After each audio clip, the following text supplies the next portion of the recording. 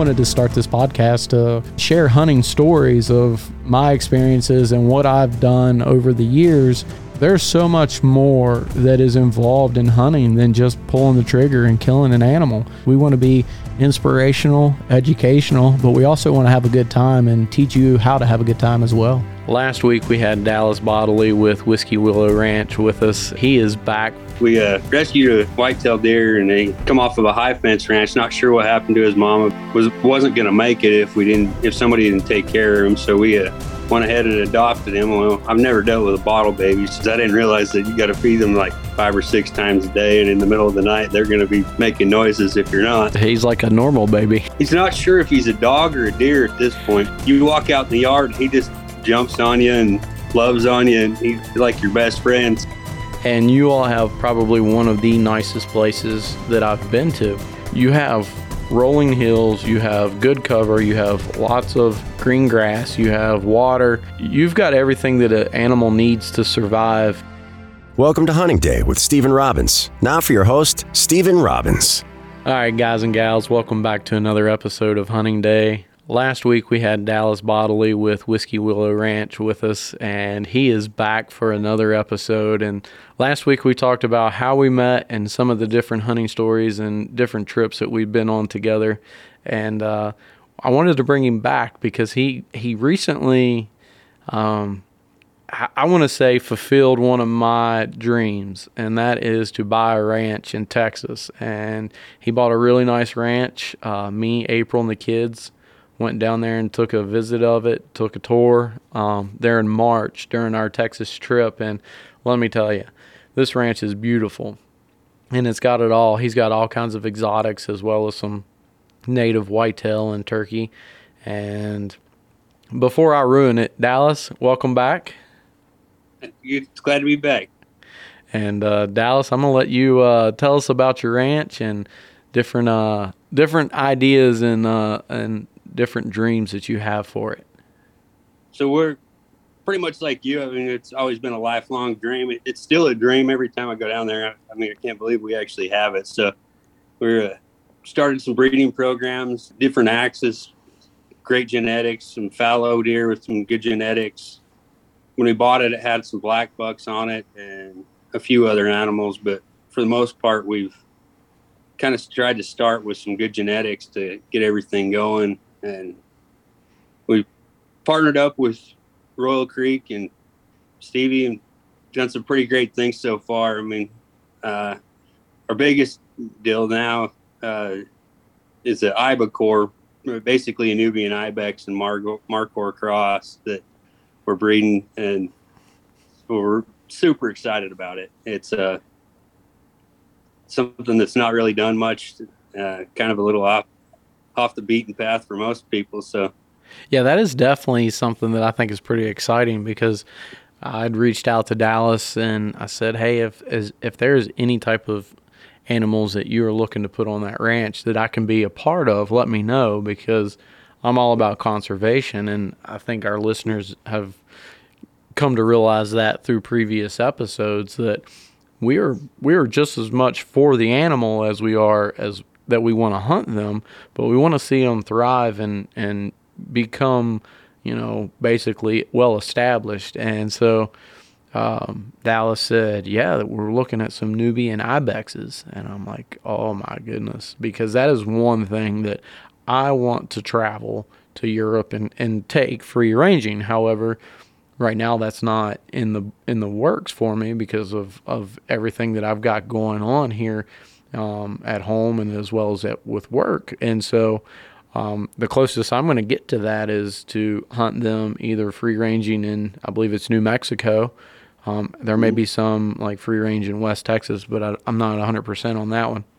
But the chances of drawing that tag, and Tim Wells addressed that last week, or 2 weeks ago now, was it's like a very low, like 7% chance of drawing.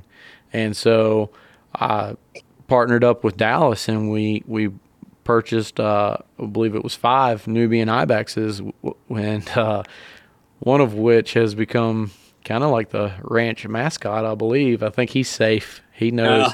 He figured the system out real quick. Well, not so much me. My wife's figured this system out. I'm not sure if we have a hunting ranch or if we have a petting zoo at this point, but we're yeah.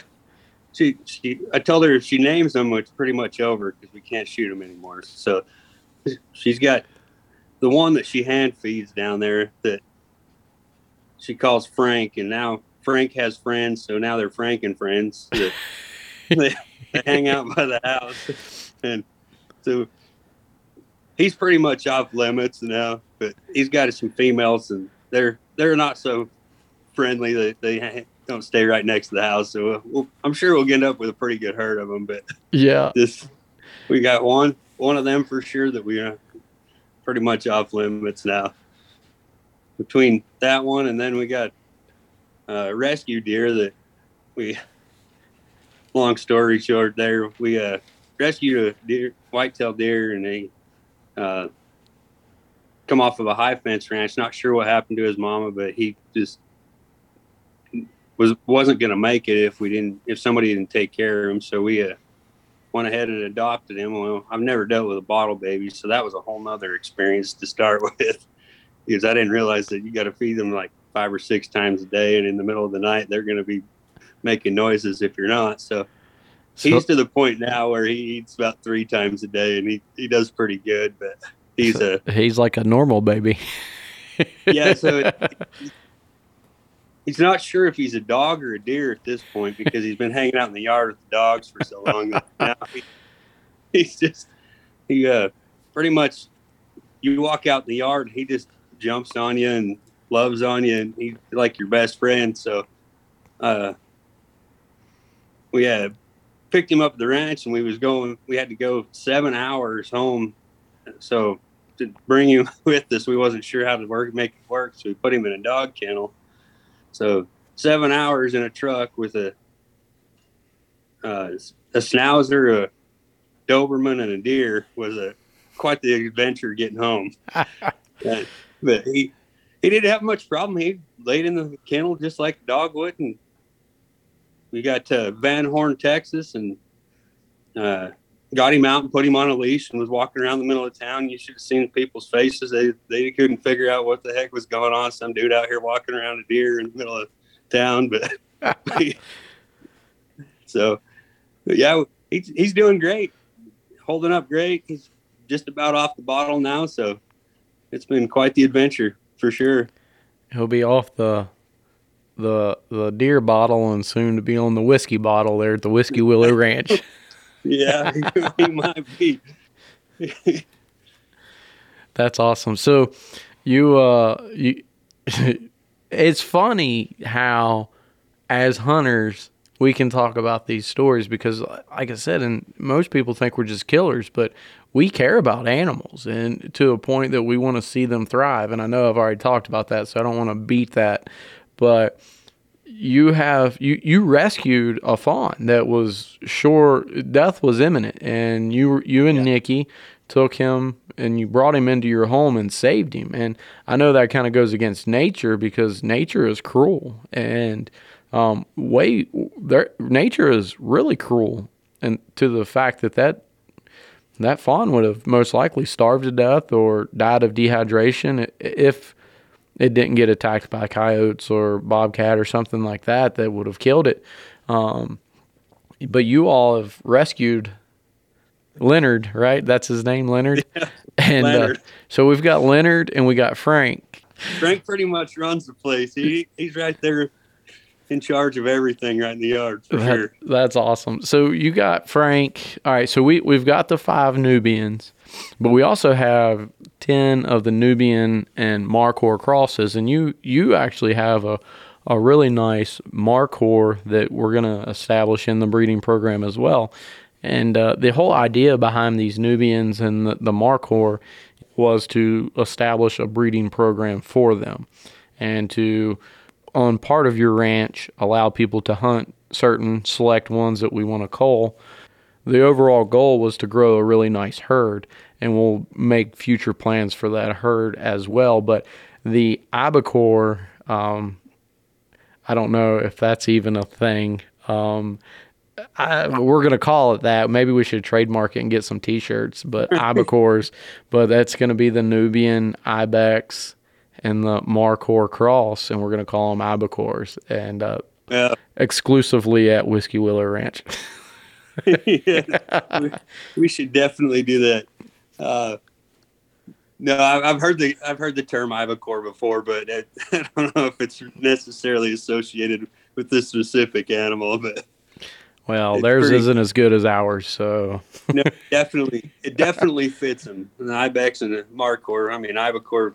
I mean, it just rolls off the tongue. It's one of them. We should definitely call it that, even if it's not. Yeah, right. I like it. But in addition to these ibexes, I mean, you've got a really nice, what I would consider a very good foundation that you've established with your Axis breeding program. And I know that is going to be something that will be a huge staple with Whiskey Willow Ranch, is going to be your Axis breeding as well as your fallow breeding. And I'll let you touch base on both of those programs and what you and Nikki have been able to establish. So far, I mean, we've got pretty young herds, but for those that are familiar with Axis, we have about a 33-inch 2-year-old. His caudals are the same length as his main beams. He's got great eye guards, come out of a great genetics. We've got about 10 does with him now.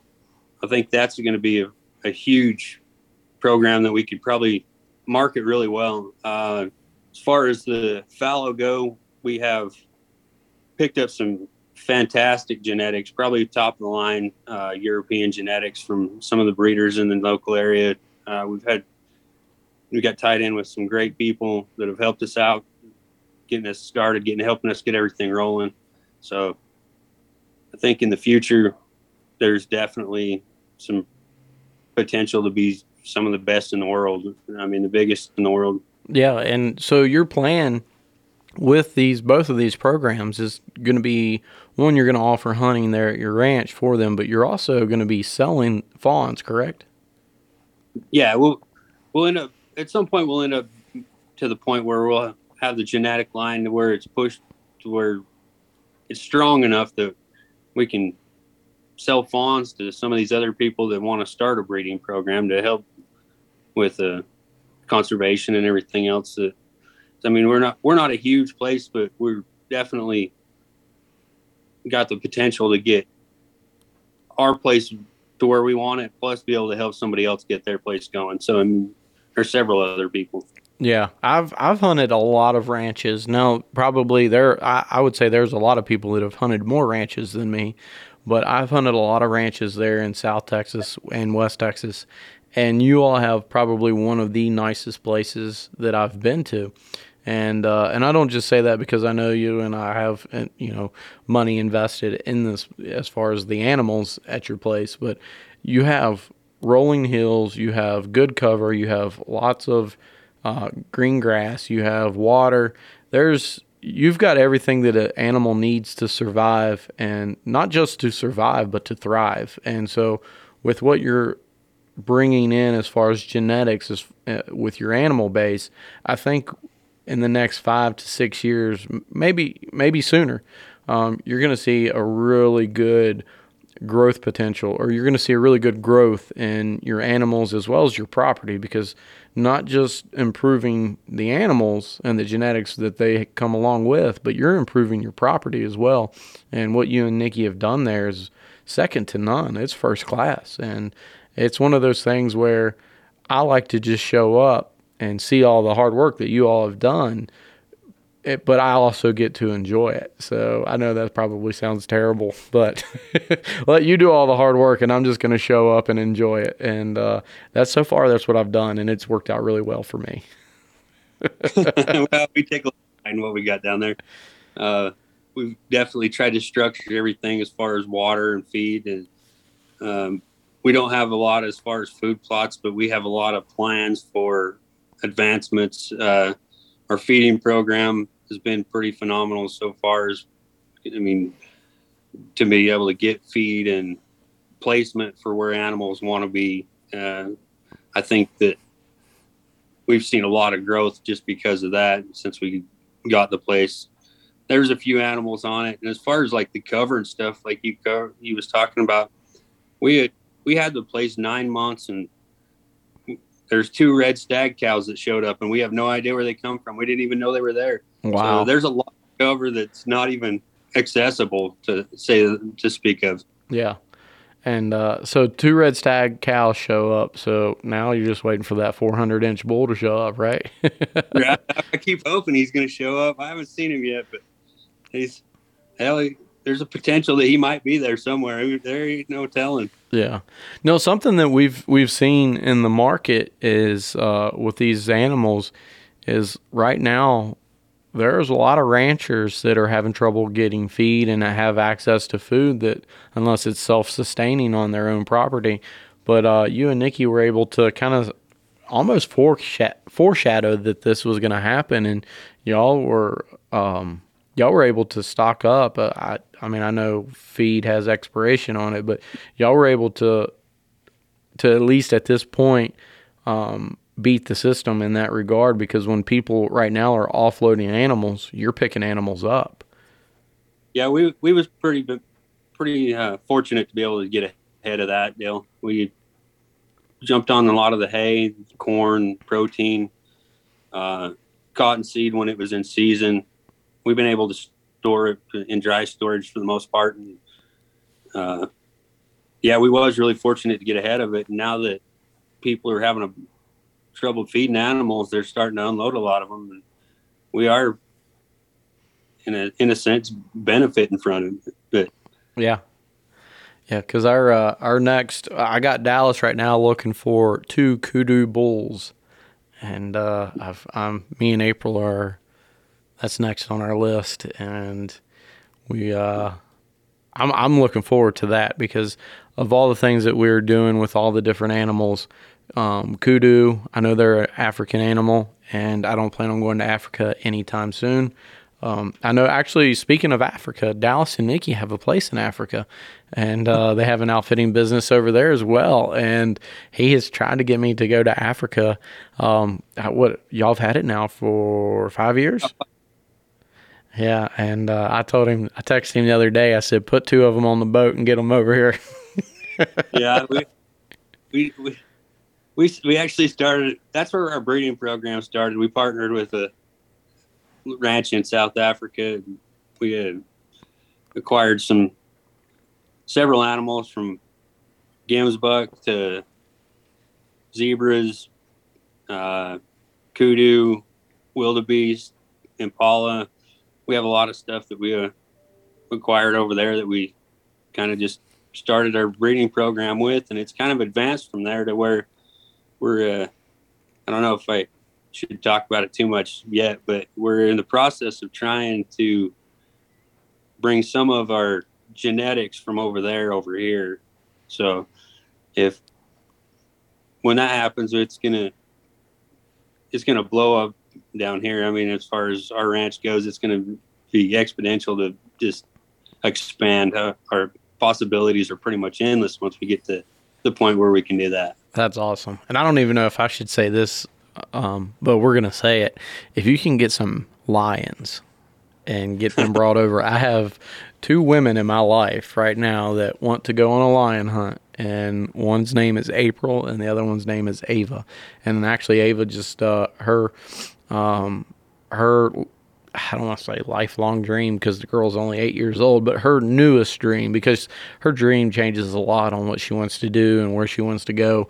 But she wants to go hunt a lion, and a mountain lion just won't suffice. It's got to be an African lion. And so if you can get maybe 2 of those over here, that would be that'd be great. I don't know how you're going to get them through customs, but put them in a crate like you did Leonard. I'd have to get 3 definitely, because I'm pretty sure that's on my wife's bucket list too. So, and yeah, if you got 2 for us, you better get 1 for her. That's for sure. Yeah, that's for sure. Yep. Well, good deal. Well, Dallas, man, I really appreciate you being back on again this week, and we had a really good time the last 2 weeks talking about just catching up and sharing some old hunting stories, but as well as hearing about what you got going on with Whiskey Willow. And, man, I tell you what, I'm proud of you, you and Nikki. I've seen what you all have done over the last, I guess, 14 years now, and it's nothing short of amazing. Y'all are a pretty special couple, and y'all are some really great friends of ours, and I'm really happy for you, and thanks for being on the show again this week. I appreciate you having me on again. Can't express the gratitude of you're helping us out with everything that you guys have got involved with. So look forward to all our future endeavors, man. There's a lot to come. Absolutely. Dallas, before I let you go, there's one question that I ask everybody, and this one's probably going to be, this one might be a little challenge for you because you've done a lot of things. If you could hunt anywhere in the world, where would you go and what would you do? That is a tough one. I still got to say New Zealand red stag. I mean, that's got to be the top. I mean, I've killed a couple of red stag, but it's just not, it's not there. That's my bucket lister. Okay. I like it. New Zealand red stag. I'm thinking probably with that 7mm. Oh, most definitely. Unless I get it with a bow, and that might be a little more of a challenge, but it'd be fun. I'll be on one ridge pointing this way. Gotta be on the other one pointing the other direction. Yeah. And just from the videos that I've seen and pictures, New Zealand's pretty steep. So once you take off, I think you want to make sure you know exactly where you're going. But I've seen a lot of helicopters over there, and I'm pretty sure I know why now. Yeah, helicopter red stag hunting. That's what I'm talking about. But Dallas, again, I really appreciate it. And if anyone wanted to get a hold of you on Facebook or Instagram, how could they reach you? Whiskey Willow Ranch on Facebook, Whiskey Willow 1 on Instagram, and if you can't get a hold of me that way, get a hold of Stevie. He's got my number. He can get you in touch with me. Copy that. All right, and that's Whiskey with an E. So just so that all of our listeners know, Whiskey with an E. And feel free to reach out to me. I will gladly give you Dallas's phone number. I should have never said that. No, we've got permission. Hey, and to all of our listeners, we thank you for everything that you all have done, your support, and keep hunting and doing what God calls you to do. Thank you for listening to Hunting Day with Stephen Robbins. Don't forget to like, comment, subscribe. If you'd like to follow, you can find Stephen on Instagram at Stephen Hunt Day and Facebook at Stephen Robbins HD. If you'd like to reach Stephen, you can email him at stephen.huntingday@gmail.com.